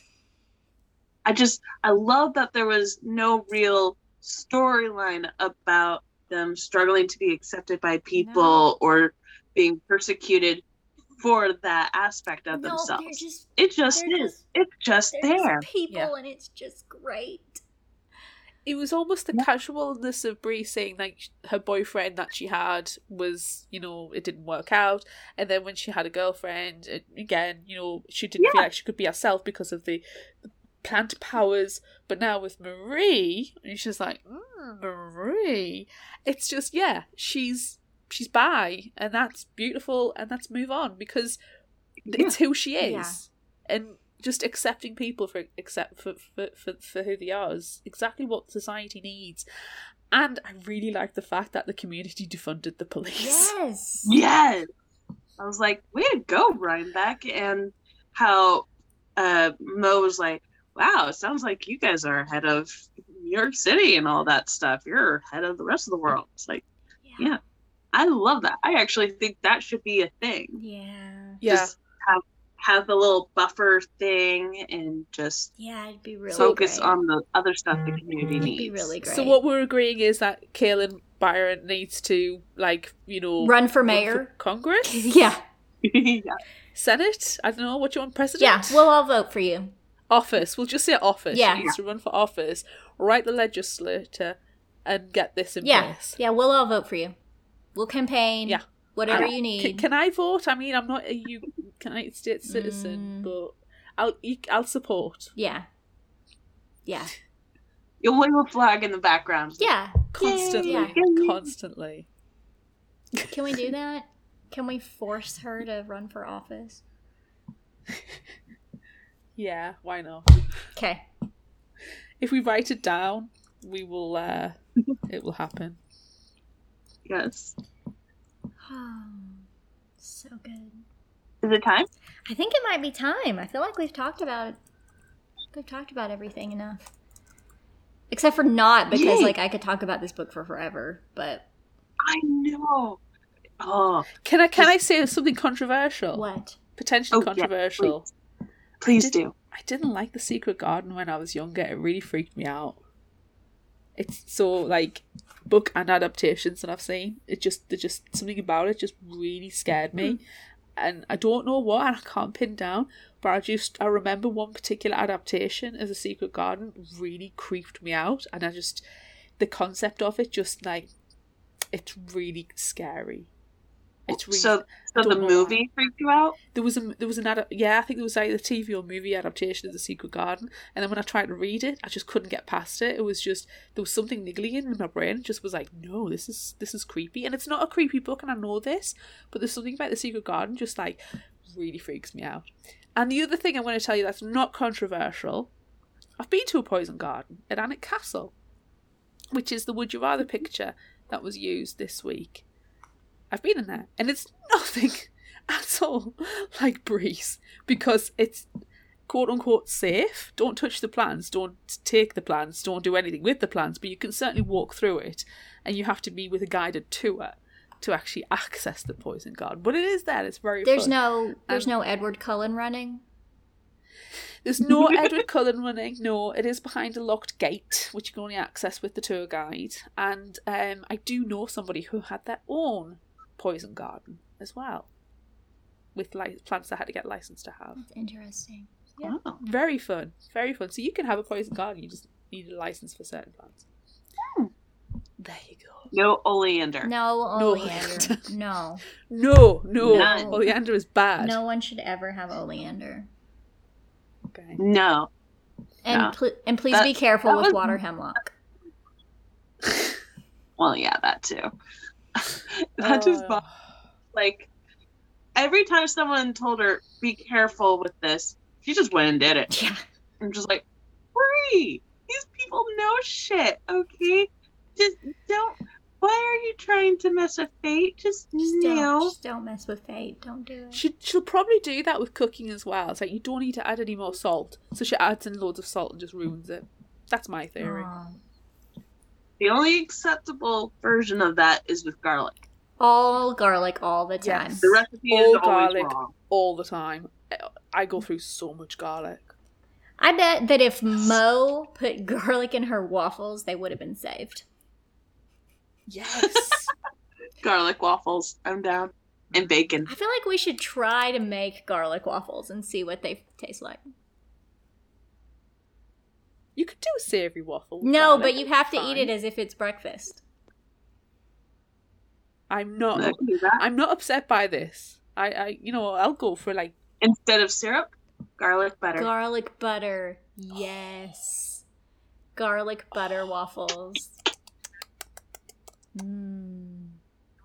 I've had my dinner, but I'm hungry now. Get out your waffle iron. I will. But make sure your smoke alarm is working. It really is, because it went off twice today when I was cooking dinner. Mo? Is that you? Hello. Oh my gosh. Okay. It's time. It's time. It's time. Would you rather? We asked you, would you rather inherit a creepy house or a poison garden and apothecary? On Facebook, 60% they want the creepy house, 40% poison garden. On Instagram, 46% said creepy house and 54% said poison garden. On Twitter, it was 58% to creepy house and 42% for poison garden. And on TikTok, 41% wants the creepy house and 59% wants the poison garden. What's TikTok going to do with their poison garden? No, we had some good comments from TikTok again this week. I'm really pleased. And none of them involve eating metal taco trucks or whatever happened last time. Yeah, that was an aberration. Yeah. We'll let it slide. Less than mediocre on TikTok said, I want to be able to sit in a dark room lit by a fireplace with a big chair in my library. So that's basically my reason. So they went with the creepy house, not the poison garden. I'm like that. ADHD and Pan Panic on TikTok said, that's a tough choice. I mean, I want to plant poison garden at the creepy house. Okay. Dakota on Facebook said, poison garden, please. I prefer to do the haunting than being haunted in a creepy house. And who wouldn't want to be unharmed by poisons? I know that not everyone likes me. Dakota, no one is trying to poison you, okay? Hopefully. No. I hope no one's trying to. She got enemies? You. I'm worried. Does she have a nemesis? She might have a nemesis. Maybe. Colin on Facebook says, creepy house, please. I wouldn't trust myself with a poison garden. I'm not allowed near poisons, or sharp things, or blunt things. I'm allowed near sponge, though, so that's something. Crystal on Facebook said, garden and apothecary. I like being outside and gardening and working with a mortar and pestle to make all manner of tonics. Sounds fun. Real Jackson Ford on Instagram said, house, more interesting, and you can make friends with the ghosts. I like that. Crinoline Lefroy on Instagram said, I've dreamed of having a poisonous garden ever since I visited the poison garden at Blarney Castle. Just for show, of course. Wink. And an apothecary would be lovely for a bit of puttering about. L20 Kev on Instagram said, I'd be terrible with a poisonous garden, as with my hay fever, even rapeseed tries to poison me. Also, I feel Spooky House would allow me to quit my job and turn it into a bed and breakfast. Only I'd go full Scary Movie 2 style. Excellent. Nice. Books Are Forever on Instagram said, a difficult decision, but I'd go creepy house. At least with the house, if anyone dies, it's not on you completely. But the garden, well... Shrug. And Brie Tart on Instagram said, I'd rather get the creepy house. I would kill all of those poor poisonous plants in the garden. And they don't deserve that. No. Constance, do you have a song to sing to us about your answer? Yeah. She's a brick house. She's mighty, just learn it all right now. Excellent. It's excellent. Really makes your singing comments better when you're actually on the show to sing them to us. It makes my life easier because then I actually hear the tune and go, oh, I vaguely know that one. I mean, Haunted House, of course. Addams Family, Addams Family-esque. Love it. I mean, it doesn't necessarily come with ghosts, unfortunately. I'm fine with that. I've done that before, actually. Funny side thing. There was an apartment that I lived at that had a ghost in it. It liked to unlock and open doors. Like, these doors would be fully locked, and it would unlock it and open it up. Yikes. It was very inconvenient. But I'm just like, son of a bitch, can you stop opening my door, please? I'm trying to have a bath here. Actually, yes, it happened while I was bathing in the shower. Oh, no. Ghosts are perverts. I mean, seriously. Incorporeal, you could open a door. You can't be caught. It's like if anybody chooses the superpower of invincibility, you know they're not going to get up to any good. No. Yeah. Look, and if you can open a door, what's to say you can't squeeze a boob? So, I mean... Exactly, that's a natural equation. Yes. Open door equals squeeze a boob. Yes. I'm a teenager. I'm underage. It consider it ghost. Oh, no, that's just wrong. The ghost should know better. The ghost should know better. It was considerate, so no grabber. That's good. It just liked to open doors. Okay, that's good. That's good, I guess. As long as there was no grabbing, just the door opening, that's fine. Yeah. Yep. What about you, Amanda? I'm going with the creepy house. As much as I like the idea of like growing stuff in a garden, I have just all the secret passages in the house it was just amazing. And how many more are there that we don't know about? Yeah. So I want to explore it. the house. Same. Give me the green. I do not have a green thumb. I have 2 houseplants, one of which I've got addicted to coffee, and the other one drinks tea. So I'm no good with plants. So give me the house. Yes, please. Imagine like the spooky potential as well. You would have to have a seance room. You would have to. You know? You would have to invite And people over for creepy night. For a seance room. Exactly. You would have to have like, the haunted house style overnighters. It'd be great. Yeah, it would be really great.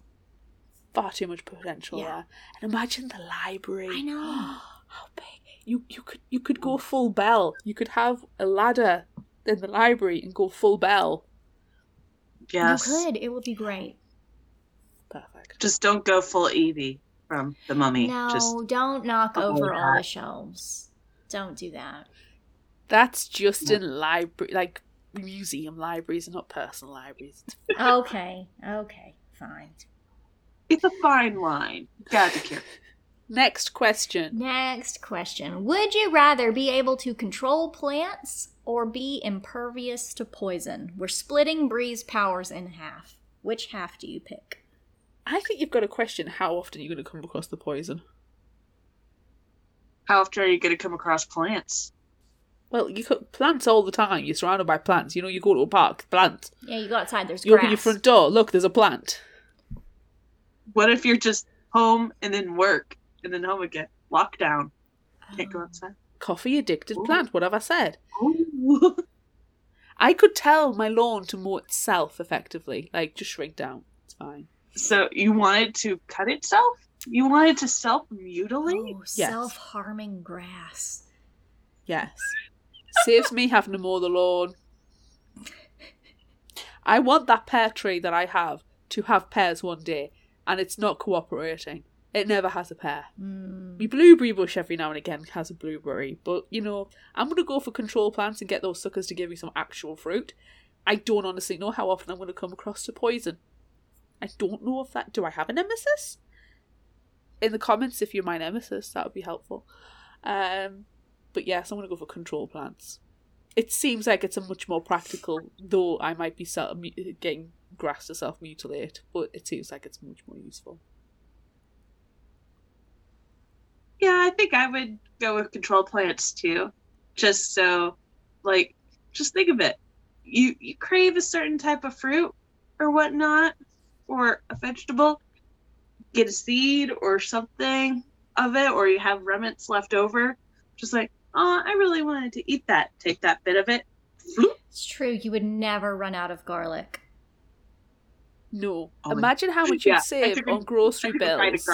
Oh. Imagine the grocery bills would just decrease next to nothing because you're producing all of your own fresh fruit and vegetables. And that's the bulk cost on mine. I don't know about you guys. Yeah, and then you could sell stuff too, so you could make money. Yeah. Farmer's market. Yeah. Yeah. Ugh. Get an allotment. Nice, have a bit of everything. It'd be great. See? Oh, passion fruit is so expensive, but I love baking with it. Just So you could grow your own. See, with one passion fruit seed, you can have as many as you want. Yeah, I was going to say that I wanted to be impervious to poison because I feel like that would make me a better supervillain. But now I could still be a supervillain and be like Poison Ivy and, grow all the plants and stuff without the actual poison part. So, and then I could make money on the side at the same time. So I guess... Think about Maleficent. Yeah. Supervillain, Maleficent. What does she do? Thorn bushes. She covers the land in thorny groves so nobody can get by. They're not poisonous, they're just thorns. So you don't have to have poison to be a supervillain. And Poison Ivy is a doctor. Scientist, whatever. You could make yourself immune. That's true. You don't have to be born with it. That's true. You can make I could yourself just immune. slowly poison myself already. Like, yeah, you're You're no no killer. killer. You're no killer. You're no killer. Yeah, so Just build up an immunity. yeah. So Jude. that's what I'll do. Good. You Done. would do a Jude. I would do a full Jude. Jude. I would do a Jude. Yes. Yep. Do a Jude. Everyone go and check out our Cruel Prince, Wicked King, Queen of Nothing episodes. That one time we were on YA Book Chat. Everyone go and check out all those. Killer. What's our next question? Constance, do you wanna do our next question? Love to. Would you rather be descended from Hermes and Jason or Hecate and Medea? I'm kind of torn by this because Bree and her family line, they inherited immunity to poison from Hecate and Medea. But we don't know anything about the Jason Hermes line. Well, We don't we know inherited what ass hattery by the sounds of it. Very Does that true. count? Oh, running away. Oh. They- Yeah. They can run away Yeah, very well. They inherited ass hattery and cowardice. Yes. The ability to go backwards. Oh. Uh, I struggle with this being one. a son of Hermes is never easy, is No. it? See, I want to throw us back to another episode, the Anti-Goddess episode, Pandara book. Yeah. Hermes, in that book, was the best character in all ways. So if I get to be related to that Hermes, I might be down Yeah. for it. Yeah, it's like, which Hermes? Do you want anti-goddess Hermes? Hermes in this one, which we don't know anything about? Or Rick Percy Riordan? Jackson. Percy Jackson. Yeah, Percy Jackson or Disney Hermes. Which Or Lord Hermes of do you Olympus. want to be Lord of Olympus descended Hermes. from? So many varieties of Hermes. But what about Hecate? We don't hear much about Hecate. No. Yeah, Lord of Olympus, Hecate. Yes, Constance, we know you've got Law of Olympus. The latest episode was great, just FYI. But yeah, Hecate Hecate is is- not usually, like, when I remember, she's not painted in the nicest of colours, like, often, you know, because of the links to the witchcraft. She's all quite often yeah. painted in a negative light. Yeah, but think about it. Who are the ones that are painting the light? Well, exactly. Men. Who are men intimidated by? Strong, powerful women. What is Hecate? A strong, powerful woman. Yeah. Oh, exactly. And if you think about what she's a goddess of, Women, yeah. children, magic. Exactly. Yeah. I'm Hecate and Dog. Medea, because I don't know enough about the Hermes Jason line apart from, you know, ass hatchery, cowardice, and the ability to go backwards. Are they good on the stock market? Is that how they're able to afford all the henchmen? I don't know. Yeah, I'm going to go with Hecate and Probably. Medea. I like the witchiness. would. And I'm just like, I always go for witch. Like how you, Amanda, always go for vampire whenever there's a question. I always go for witch. Give me a question where I won't choose witch. Give me. We'll have to work on that. Okay, what's our next question? Would you rather be raised by the moms or by Selene and Cersei? The moms. I actually have a good answer for this. Like, I am not conflicted by this. If I was Bree, I would choose Selene and Cersei. As myself, and I would choose the moms. I think Constance is trying to do an option C. I think that she is. That was. You've basically picked both of them. You need to pick either. Well, it doesn't say. But that's what you need to decide. You can't say, well, ourselves. If these situations going to be this. You've heard Would You Rather. You've participated before. I'm not allowing this. Just saying. It's not stated that we are as Bree or as ourselves. We never stated this, though. We never stated this. I'm just saying. She's not as playing Bree, properly. I know She's it's breaking the handy when rules. you have all those powers. Rule breaker. Just stop listening to her. Just stop listening to her. Why not? What's your response? Well, yeah. My response is the moms, because the support network that you're going to get with them is absolutely phenomenal. With Cersei and Celine, we don't know them, we're an unknown quantity, don't want to try and test that out. Amanda, what's your sensible response? I would go with Celine and Cersei because I feel like I'd be able to control my poison more. I would learn more about plants. Nice. But it's No, we're ignoring only you. the We're two not of us Constance, now, you- Claire. Yeah, because you're not here. That's what I'm talking cheating. about. They'd be able. Yeah. We don't like cheaters. What? Cheat, pumpkin They eater. can help her. And hey, Celine, they cared about her. They could have been a good support You don't know system. that. the moms are awesome. The moms really are awesome. Yeah, sure. But the moms are awesome, and I would love to be raised by them. They are amazing. I would personally love to be like that. But for the witchy aspect, Celine and Cersei would be really good in helping Bree Yeah. get a hold of her They'd be powers. like, yeah, just give me a and We could spoonful of we oleander. could avoid all the I'll take oleander it. We could shit. avoid the whole oleander shit if she just listened And to other Sadie people would be saying, alive right "Don't now." get the oleander." That's true. Last question. Last question. Would you rather open the door and Yeah. find out what your family has been protecting, or not Yes. open the door and heed all of the warnings of everyone that everyone told you about? Keep that door shut. We'd avoid all the oleander shit. And I'm just like, what was the point? That was another thing I didn't get. What was the point in opening the door and feeding the plant? Why not just leave it? Why do we have to feed it?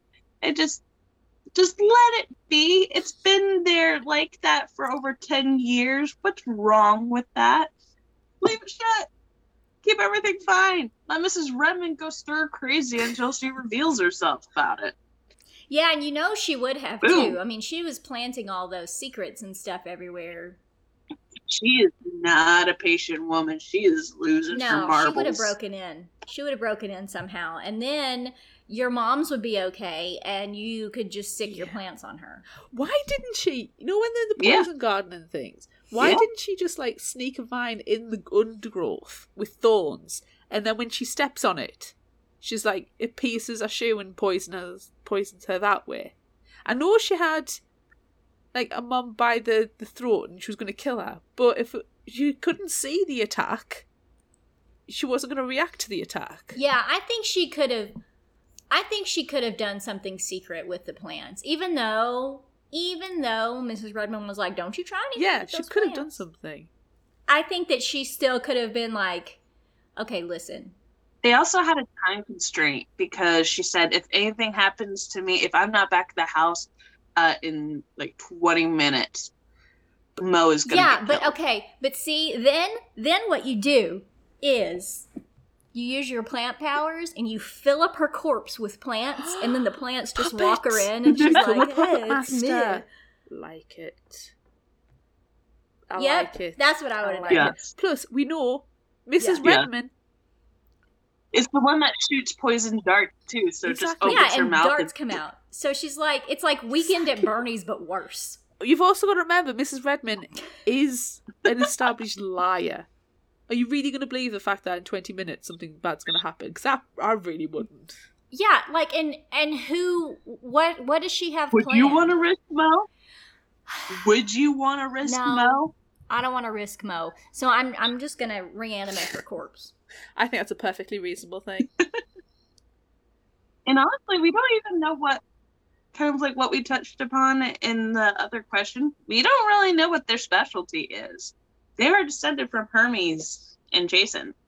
They could have an ability like Medea with the control over plants and immunity to poison. I'm not saying like they have that part. Maybe she's real fast like Edward Cullen. And we don't know that, and she could just there wasn't any tells, was there? And go and kill Mo, and then she didn't give any tells. Okay, so my answer to this is going to be 2 words: plausible deniability. Do not open the door. You heed the warnings. You keep that place locked. You found a key. Oh, what's this key? I don't know what this key is for. It's going in this drawer. So all the wires and other bits and pieces that you find across the house, and you put it with the old receipts that you don't need to keep this receipt anymore. But you never know, so you're going to put it in there. And what's this button from? One day I'll find where that button is. Put it in the drawer. Yeah. And seriously, if they waited just an extra day, Cersei would have been back, and they could have gotten all the information that they needed. They could have taken Miss Redmond down with that before all this shit going down. So that just goes to prove that Mrs. Redmond's information network was shit. Yeah. Anywho, that's the end of Would You Rather. That's the longest Would You Rather ever. That is the end of Would You Rather. Yes, I think it is. Yep. All right. Favorite final thought quote? I only have one. And it was, yes, because it's a long one, so I'll just have one. Okay. The people we love are never really gone from us, Mom said. Try to remember that. I know it's hard. It feels like the whole world just stopped spinning, but it doesn't. And we've got to find a way to pick up the pieces.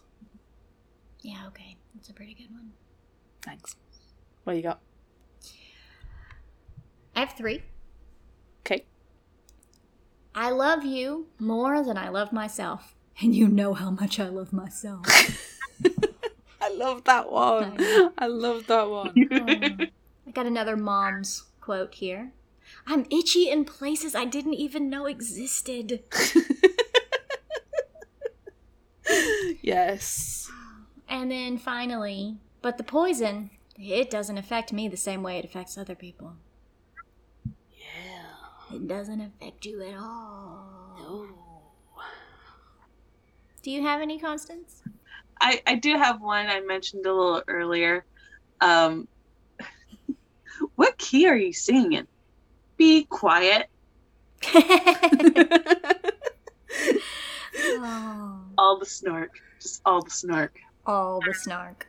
All the snark all the time. Perfect. Is it time?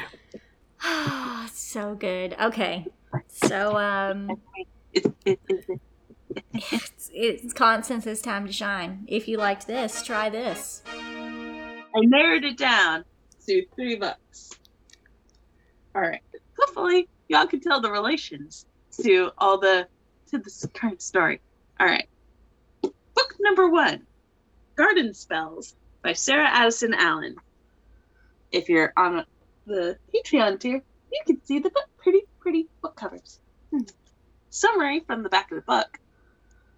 The Waverleys have been a curious family, endowed with peculiar gifts that make them outsiders in their hometown of Bascom, North Carolina.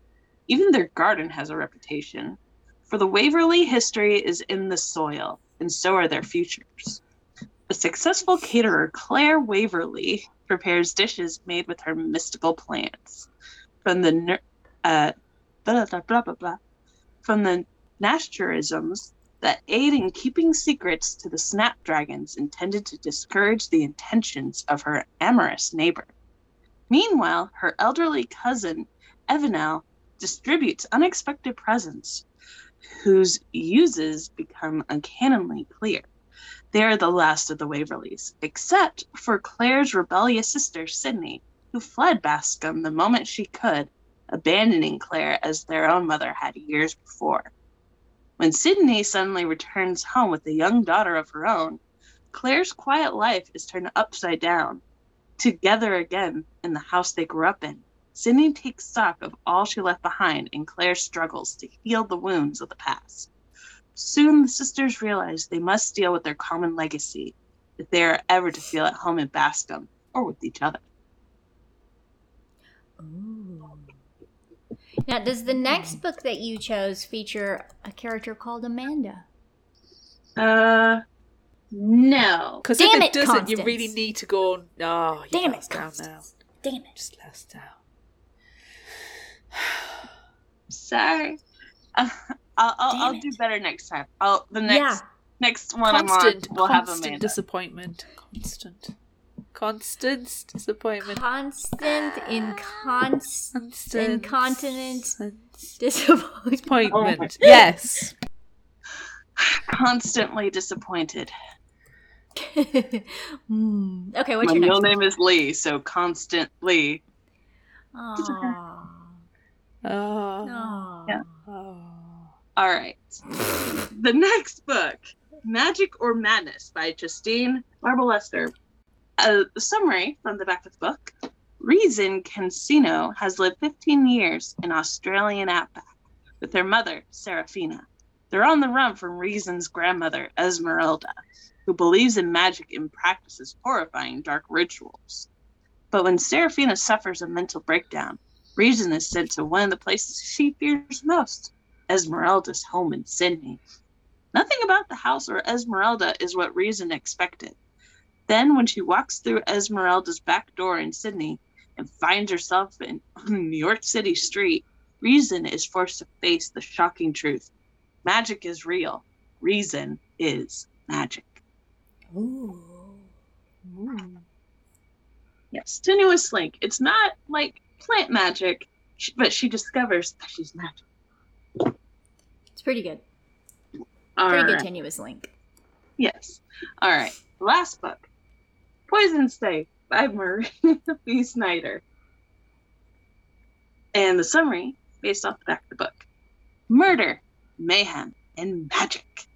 Locked in a coffin-like darkness, there is nothing to distract me from the memories of killing Ryad. He deserved to die, but according to the law, so do I. Here in Ixia, the punishment for murder is death, and now I wait for the hangman's noose. But the same law that condemns me may also save me. Ixia's food taster, chosen to ensure that the commander's food is not poisoned, has died.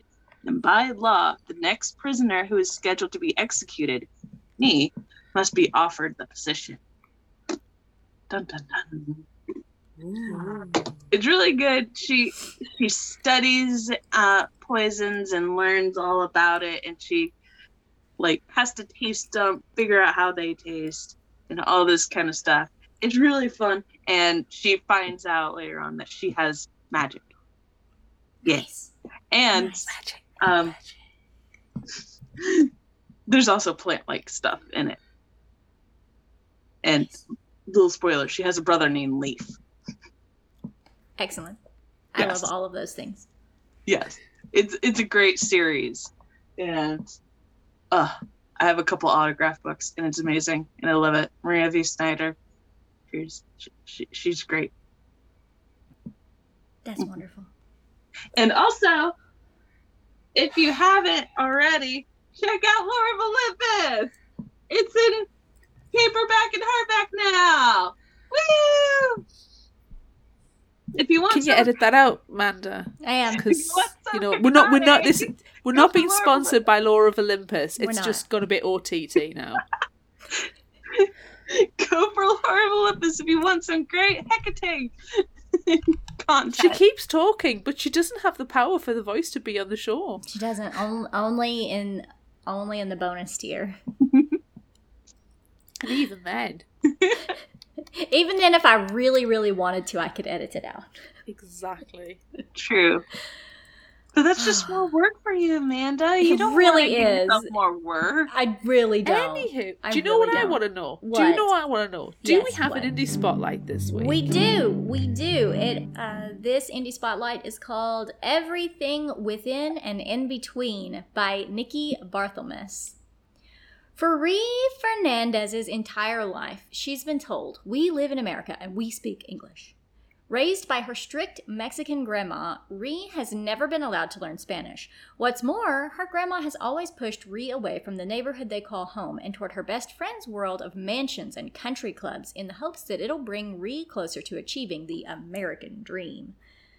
In her most private thoughts, Ree has always believed that her mother, who disappeared when she was young, insert tenuous link, would accept her exactly how she is. So when Ree finds a secret unanswered letter, another tenuous link, from her mom begging for a visit, Ree decides to reclaim what her grandmother kept from her, a language and a mother. But nothing goes as planned. Her mom isn't who Ree imagined she would be, and Ree's struggling to navigate the different interweaving threads of her mixed heritage that make her who she is. Nobody has any idea of who Ree really is, not even Ree herself. Mm-hmm. Tenuous links, missing mothers, secret letters. We love a tenuous link. We do. We really, really do. Okay, well, that's it for this episode of Fictional Hangover. I'm Amanda. I'm Constance. And I'm Claire. Join us next time as we discuss All These Bodies by Kendara Blake. Look out for our Would You Rather polls on social media. Don't forget about our book club and monthly challenges on Facebook. Be sure to visit our shop on Redbubble at fictionalhangover.redbubble.com for all your favorite fictional hangover-themed merchandise. And become a patron of ours on Patreon at patreon.com/fictionalhangover. Until next time, remember, the only cure for a fictional hangover is another book. Yay! Yay! Yay! And don't forget to wish Amanda a happy birthday! Yay! Yay! Happy birthday to me! Happy birthday! Happy birthday. Nobody needs that. Nope, stop it. Nope. You can find us at fictionalhangover.com. Follow us on Instagram at fictionalhangover. Find us on Facebook at facebook.com/fictionalhangover and on Twitter at fictionalhangover, no ER. If you'd like this episode, check out our others and rate, review and subscribe so you don't miss out. And finally, special thanks to Liz Emerson for our music. You can find her on Facebook and Patreon. Thanks for listening.